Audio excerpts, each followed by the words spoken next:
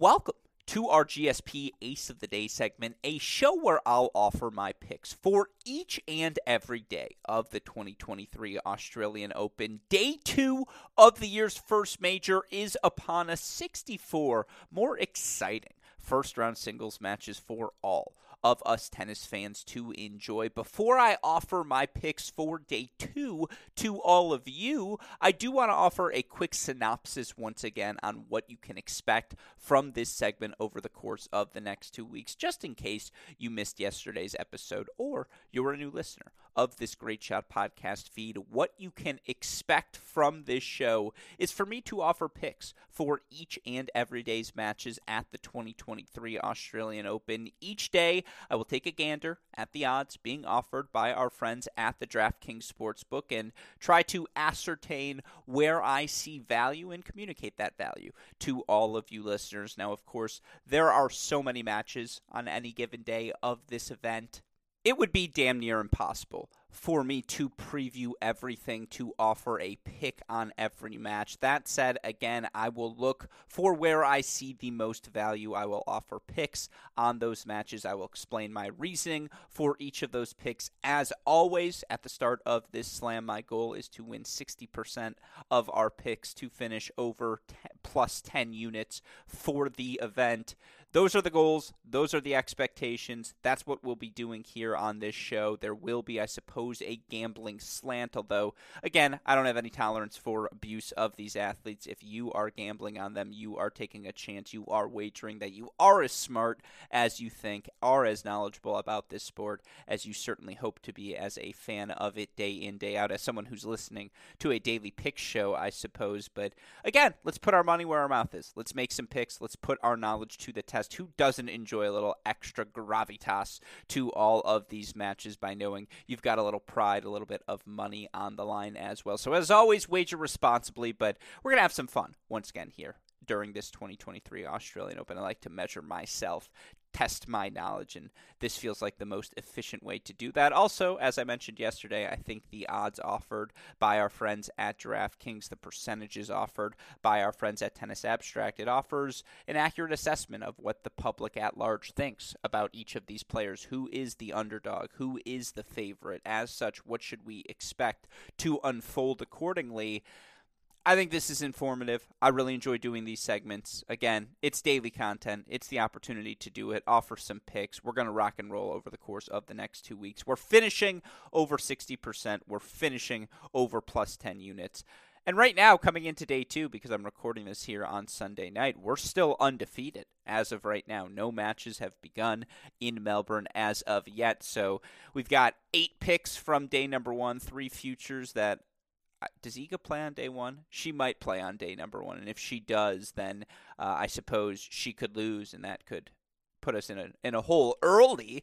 But Djokovic doesn't play until here on day number 2, and so again, those futures should hold for a little bit. Hopefully, come day number 3, I will have a more accurate assessment, a more accurate feel for where things are going. But for now, again, we're rolling on instinct. We're rolling on what we saw those first 2 weeks in Adelaide, in Auckland, in wherever that 4th tour level event was, and of course at the United Cup. We're rolling off of who ended the 2022 season with momentum. We know, given how short the off season is, that momentum is a real thing in this sport. It does carry over the course of the 6 weeks, and again, we're looking at some of the bigger trends in searching for our early picks here at the year's first major. With that in mind, I've got 5 more aces for you. It's day number 2 of the event.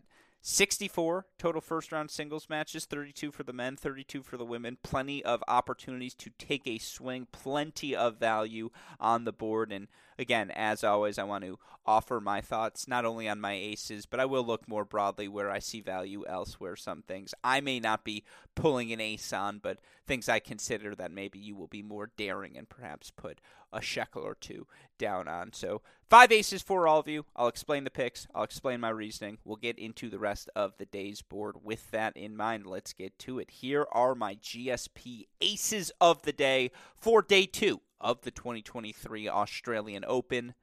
It's a day that, for me, will be defined by the American men, as there are countless American men in action in the bottom half of the men's singles draw, and 4 of them are going to be the subject of our first 4 aces of the day. Now, much like yesterday, it's early in the tournament. I'm going to be conservative with how much I'm wagering on each of these players. We're going to go a quarter of a unit on all of our aces here until we get a better feel for exactly what everyone's looking like here early in this event. But let's start with a guy who, in my opinion, had a very successful first 2 weeks to his 2023 season. That, of course, is Jenson Brooksby, who takes on Chris O'Connell in round number 1 of this 2023 Australian Open. Brooksby goes to Auckland in week number 2, gets wins over Fognini, Schwartzman, and Quinton Halys before getting knocked out in a very competitive 3-4 match against second seed and top 15 player in the world, Cam Norrie. You look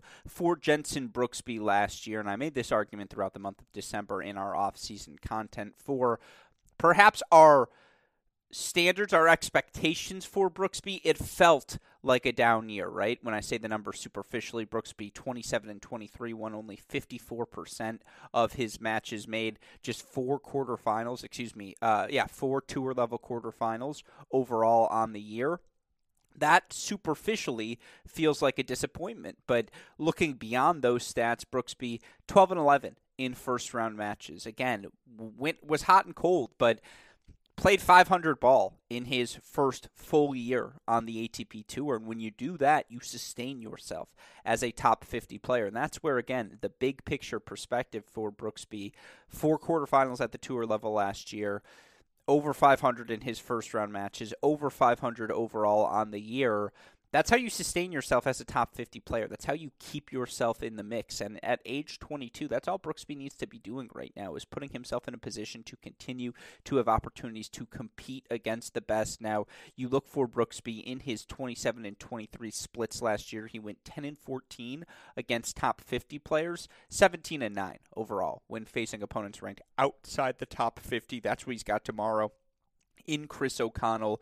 You look for O'Connell, the 28-year-old Australian, reached a career-high ranking off the back of last season, was 78 at the end of November, currently sitting at number 79. You look at what he was able to do so successfully. He made 10 different quarterfinals, 9 of them at the challenger level. He made 3 different challenger finals, won 2 challenger titles, of course. Also made a quarterfinal in San Diego where he knocked out Jenson Brooksby 7-5 in the third, and was ultimately knocked out in the semifinals there by eventual champion Brandon Nakashima. But look, O'Connell's played very good ball of late, and the one-hander moves the ball around the court extraordinarily well. He's comfortable moving forward. He's rock solid, like just about every Australian man seems to be physically, willing to play the 2.5, 3 hour, 4 hour slog that these best-of-5 matches can turn into. And, for what it's worth, you look for O'Connell in his career at the Slams. He's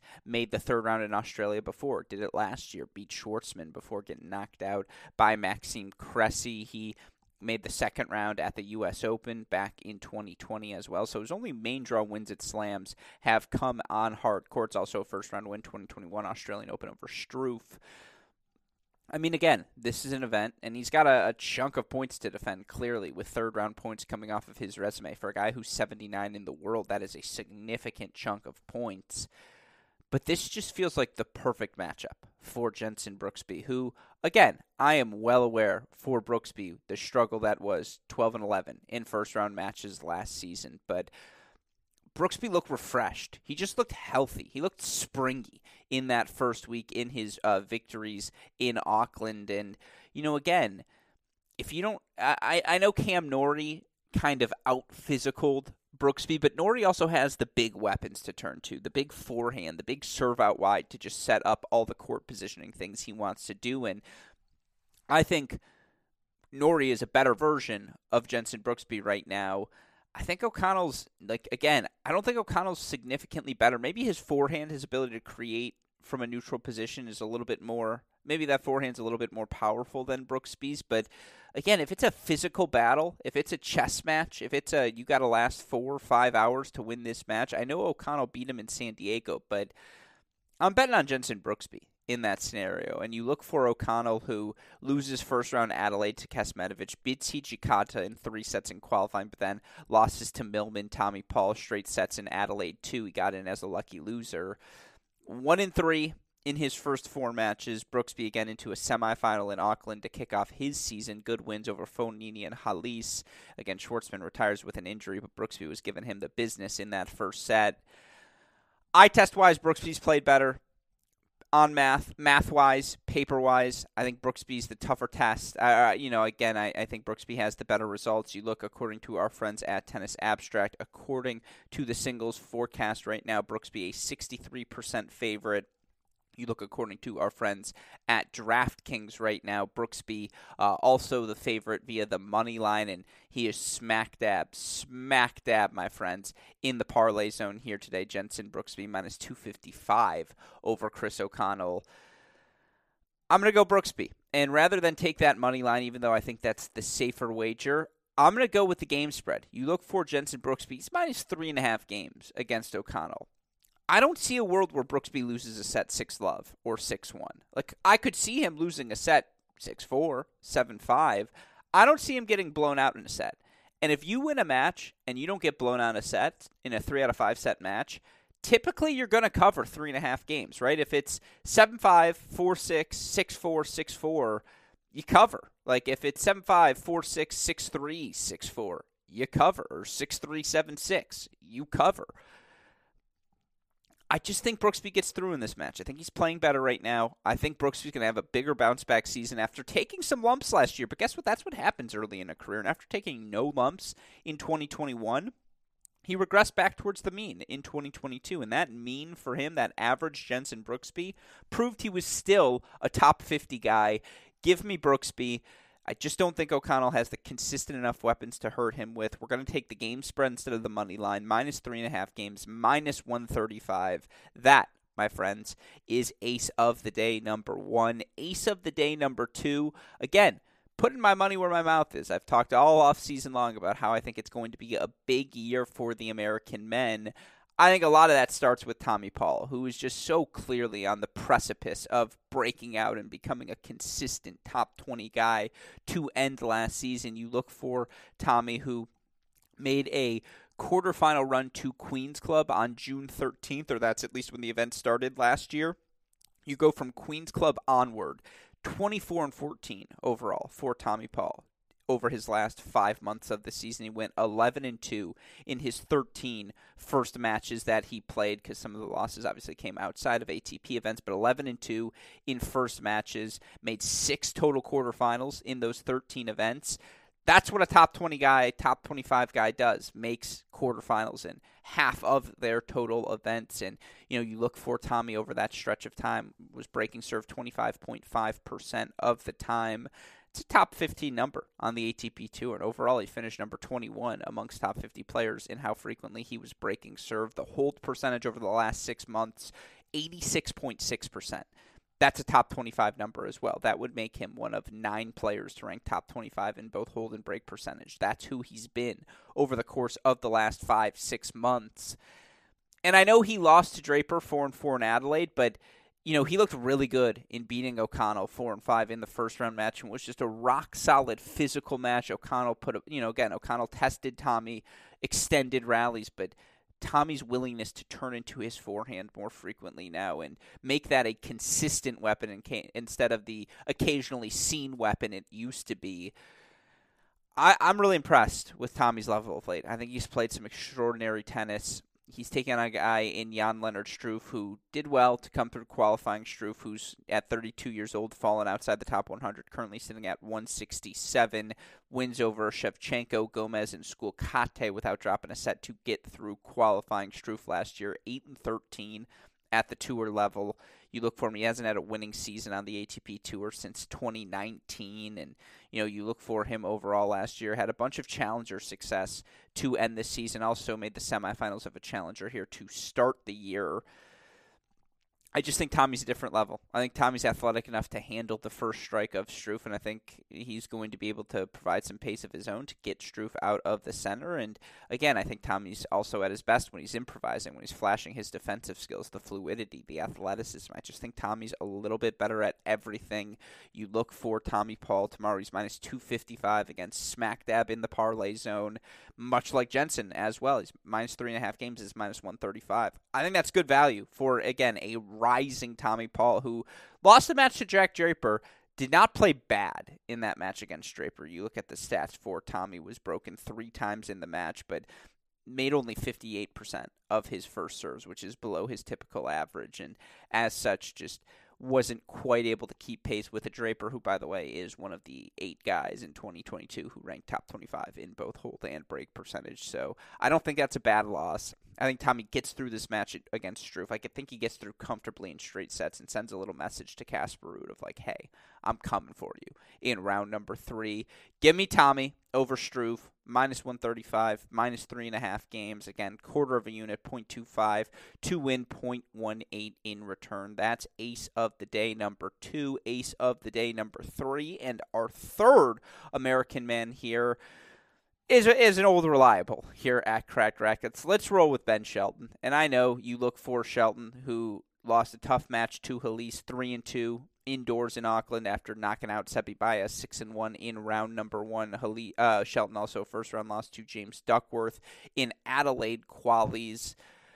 But you look for Ben Shelton, who's currently sitting at number 92, a career high in the live rankings, 41-13 over his last 52 weeks, was able to make the Challenger finals at 6 different events, won 3 straight Challengers to end his season, made the quarterfinals of 8 different Challengers. I think he only played 9 or 10 throughout the course of the year. You look for Ben in first round matches last year. Again, was just phenomenal. First matches of events, Ben 13-2 overall last season. He lost a 5-setter to Nuno at the U.S. Open, lost a straight setter to Renki Hijikata in Orlando first week of June, excuse me.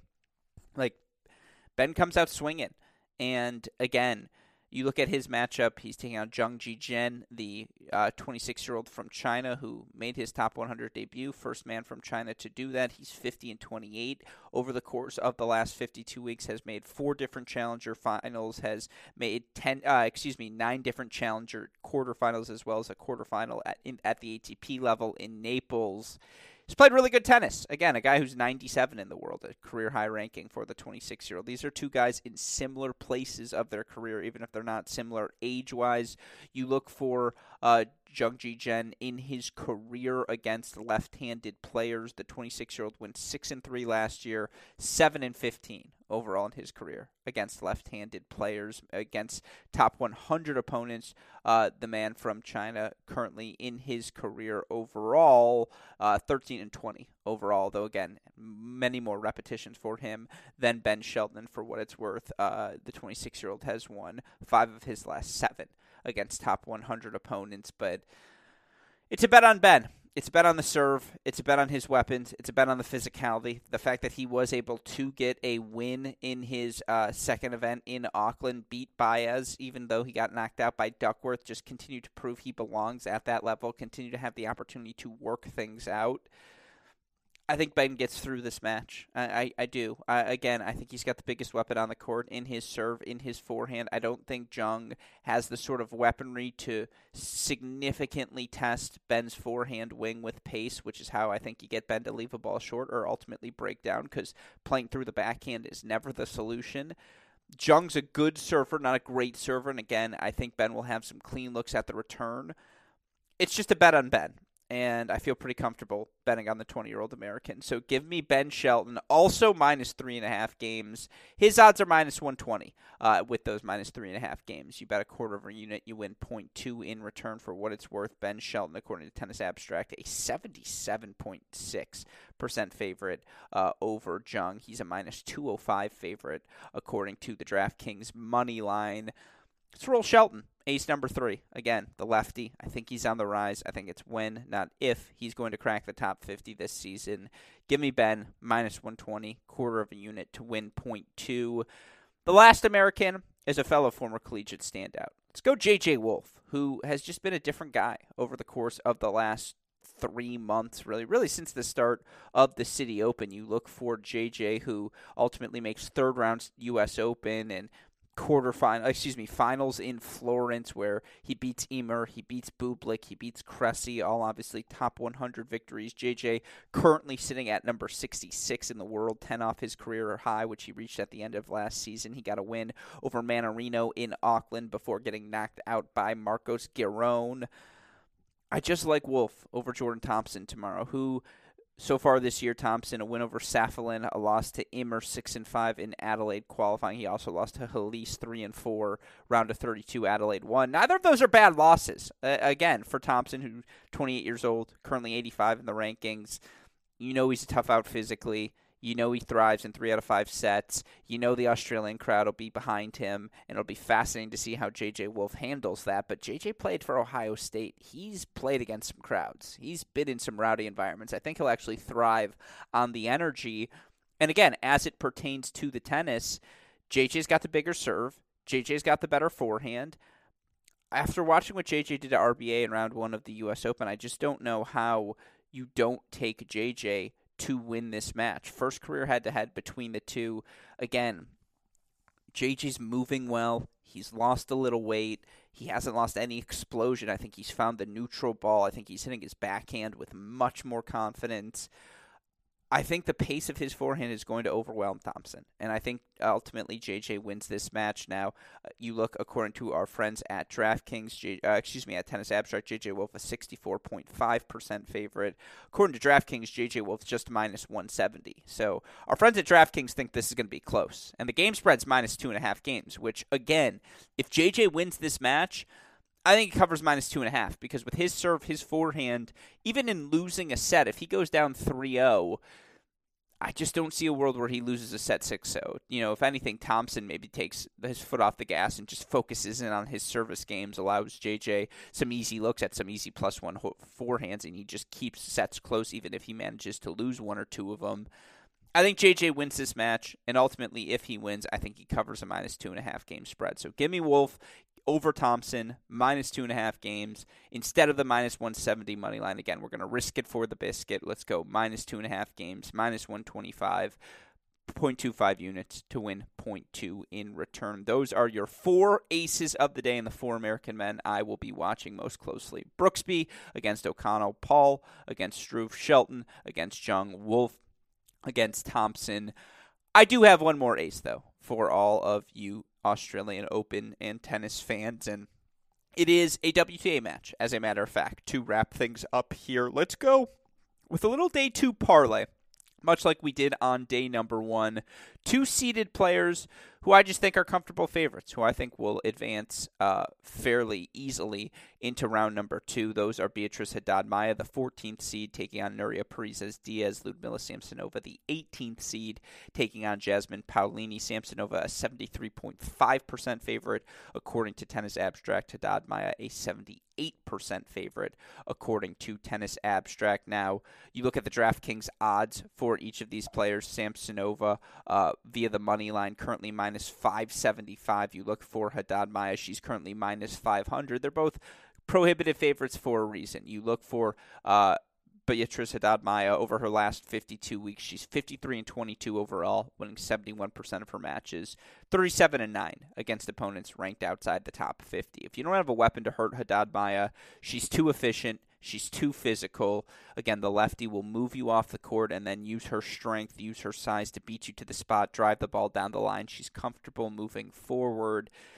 Paolini hits an explosive ball. Parrizas-Diaz can hit through the court. There's no doubt about that. And you look for Parrizas-Diaz currently at 77. The 31-year-old reached a career high of 45 early last season. Yet she's still just 3-8 in her career against top 50 opponents, and has never beaten a top 50 opponent at a slam in her career. I just don't think she's going to be in a position of the court to be able to assert herself in the way she would like to. I think this match will be played on Haddad Maia's terms, and if you don't have a weapon to truly disrupt Haddad Maia with consistently, and I don't think the Parrizas Diaz serve is that, you look for Parrizas Diaz for her career, she's held 60.4% of the time at the tour level. If you play on Haddad Maia's terms, she's too efficient, her floor is too high. I just think she's going to win comfortably. And you look at it as opposed to the minus 500, you can get her minus 4.5 games, which means she just has to win 4 and 3 or bigger. I think she can do exactly that. I think she wins comfortably. 4.5 games, minus 165, not quite good enough on its own. So we need a parlay. Let's go with another seed I feel pretty comfortable in tomorrow in Ludmila Samsonova. You look for Samsonova, who of course was just about unbeatable down the home stretch of last season. Samsonova to end last year from Washington onward. She played 12 matches against opponents ranked outside the top 50. She played 2, 6, 8, 9, 10 matches against opponents ranked outside the top 50. She went 9-1. Her only loss, a 3-set loss to Andreescu in San Diego. She also went 3 sets in a win against Tomljanovic, but so in 10 total matches, she played 16 plus 6, 26 total set. 16 plus 6, 22 total sets. She went 19-3 in her 22 total sets against opponents ranked outside the top 50 down the home stretch of last season. And I know Paolini can be explosive, but Jasmine Paolini, 8-19 in her career against top 50 opponents on hard courts, 10-40 overall in her career against the top 50, 2-9 in the last 52 weeks against top 50 opponents. I just don't think she has the size. I don't think she has the consistency to hang with someone with the weapons of Ludmila Samsonova, who again has made a living over the last 6 weeks of beating whom she's supposed to beat. And I'm not concerned that she blew the 5-1 first set lead against Sabalenka, or that she lost 5-3 to Anisimova last week. Eye test-wise, she's playing well enough. I think this is the match where Samsonova gets things back on track. Again, minus 550, no thank you, but minus 4.5 games. When Samsonova beats people, she overwhelms them. 19-3 in the 22 sets she played against opponents ranked outside the top 50. She covers this spread, I believe, in 8 of her 9 wins, with the exception being the 3-set match over Tomljanovic. Give me Samsonova, minus 4.5 games over Paolini, minus 170. You parlay that with Haddad Maia. Now you're talking plus odds. We're going to throw that together, 0.25 units to win, 0.38 in return again, because the odds on that, which I forgot to list, but leave it in because I still don't have super producer Daniel Westoff with me quite yet. You parlay the Samsonova odds with the Haddad Maia odds. Ultimately, what you end up getting is plus 155 odds. And so you do 0.25 units on that. You win 0.38 in return. That, my friends, is your final ace of the day. Let's back a couple of seeds. Samsonova, her pace to overwhelm Paolini. Haddad Maia's efficiency to overwhelm Parrizas Diaz. Plus 155, quarter of a unit to win 0.38 in return. With that said, final thoughts here to wrap GSP Ace of the Day, day number 2. I look at the board. There's some interesting single matches. Fernandez versus Cornet, you feel like is one on the day that probably goes the distance, and once again here, and it's day number 1, so you can't blame me for feeling this way, but I have 17 of the 32 women's matches going the distance. Now that won't happen, but Fernandez-Cornet, certainly an eligible candidate, and Fernandez a minus 190 favorite. Maybe you feel good about Layla like David Kane, editorial producer for Tennis.com, does. Cornet's got a lot of points to defend. I'm staying away from that one, or if anything, taking the over. Claire Liu has the bigger weapons, but Madison Brangle's Madison Brangle. That one might go over. Liu minus 160. If Trevisan plays like she did in Sydney, minus 120 is a bargain for her against Shidlova, so that's interesting. Sharif, Junsin Sung, both interesting underdogs on the day against Lynette and Popyrin, respectively. But again, matches on the day I could see for sure going 3 sets. Muguruza Mertens, it's just destined to. Pavlyuchenkova Georgie, same thing. Martic Golubic, Stevens Potapova, destined to go 3 sets. I think Zanevska could be frisky against Kudermetova. She just makes you work. Wang Shiyu against Pliskova. She's just got weapons to make Pliskova uncomfortable. I mean, again, Golubic, Martic, sure. Kirstea Putintseva, sure. They're all matches that are interesting to me. in terms of the overs on the day. 17 of them caught my eye. So I think the overs might be the smart play here on day 2. And then, at least as it pertains to the women's side, and then some spreads. Bencic, minus 5.5 games is a lot, but even that's minus 235. I think she's going to blitz Tomova. Maybe you throw that in a parlay. Sabalenka, minus 5.5 over Martinsova, minus 160. Martinsova's got weapons, so that's a stay away for me. Garcia minus 5.5. When she beats people, she kills them. She might kill Sabov. Kanepi minus 4.5. Again, Vondrousova 4.5. If you want to bet on her like I do, I think she's going to have a big tournament. She takes on risk to start. Vekic minus 3.5. Alexandrova minus 3.5. You're just asking yourself for pain throughout the course of the day. So those are the women's matches I would keep my eyes on. Men's side, again, Jari Kesmanovic. 4 tight sets, take the over. Cressy Ramos Vinolas, Davidovich Bublik, Gasquet Humbert, Vukic Holt. All of them feel like tight 4 sets and overs. Dimitrov Karatsev. Obviously, Rublev team feels like a tight over as well. Plenty of matches you feel like could go the distance. Evans minus 6.5 is interesting. RBA minus 6.5 is interesting. I really wanted to take Bonzi minus 4.5 over Bellucci. Bellucci's played really well at the challenger level over the last 6 months, but Bonzi looked excellent in India to start the year. But I'm going to stay away, but I regret that decision already. Karatsev plus 5.5, Jari plus 5.5, Sung plus 7.5. Those are all underdogs I think are going to keep the matches close throughout the course of the day. But those are my thoughts on day 2 of the 2023 Australian Open. Again, to quickly recap the picks, let's go Brooksby, minus 3.5 games over O'Connell, minus 135, quarter of a unit to win 0.18. Paul, minus 3.5 games over Struve, minus 135, quarter of a unit to win 0.18. Shelton, minus 3.5 games over Jung, minus 120, quarter of a unit to win 0.2. JJ Wolf, minus 2.5 games over Thompson, minus 125, quarter of a unit to win 0.20. A Samsonova Haddad Maya parlay, each of them minus 4.5 games, plus 155 odds, quarter of a unit to win 0.38. Those are the picks, of course. If you're looking for recaps of every day of the 2023 Australian Open, be sure to go check out our Mini Break podcast feed. You can find all the shows on the newly renovated crackrackets.com website. Shout out, as always, to our super producer, Daniel Westoff. With that said, for our super producer, Daniel Westoff, and all of us here at both Cracked Rackets and the Tennis Channel Podcast Network, I'm your host, Alex Gruskin. Those are your Day 2 GSP Aces of the day. As always, you know what we say, may the odds be ever in your favor. Good luck, everyone.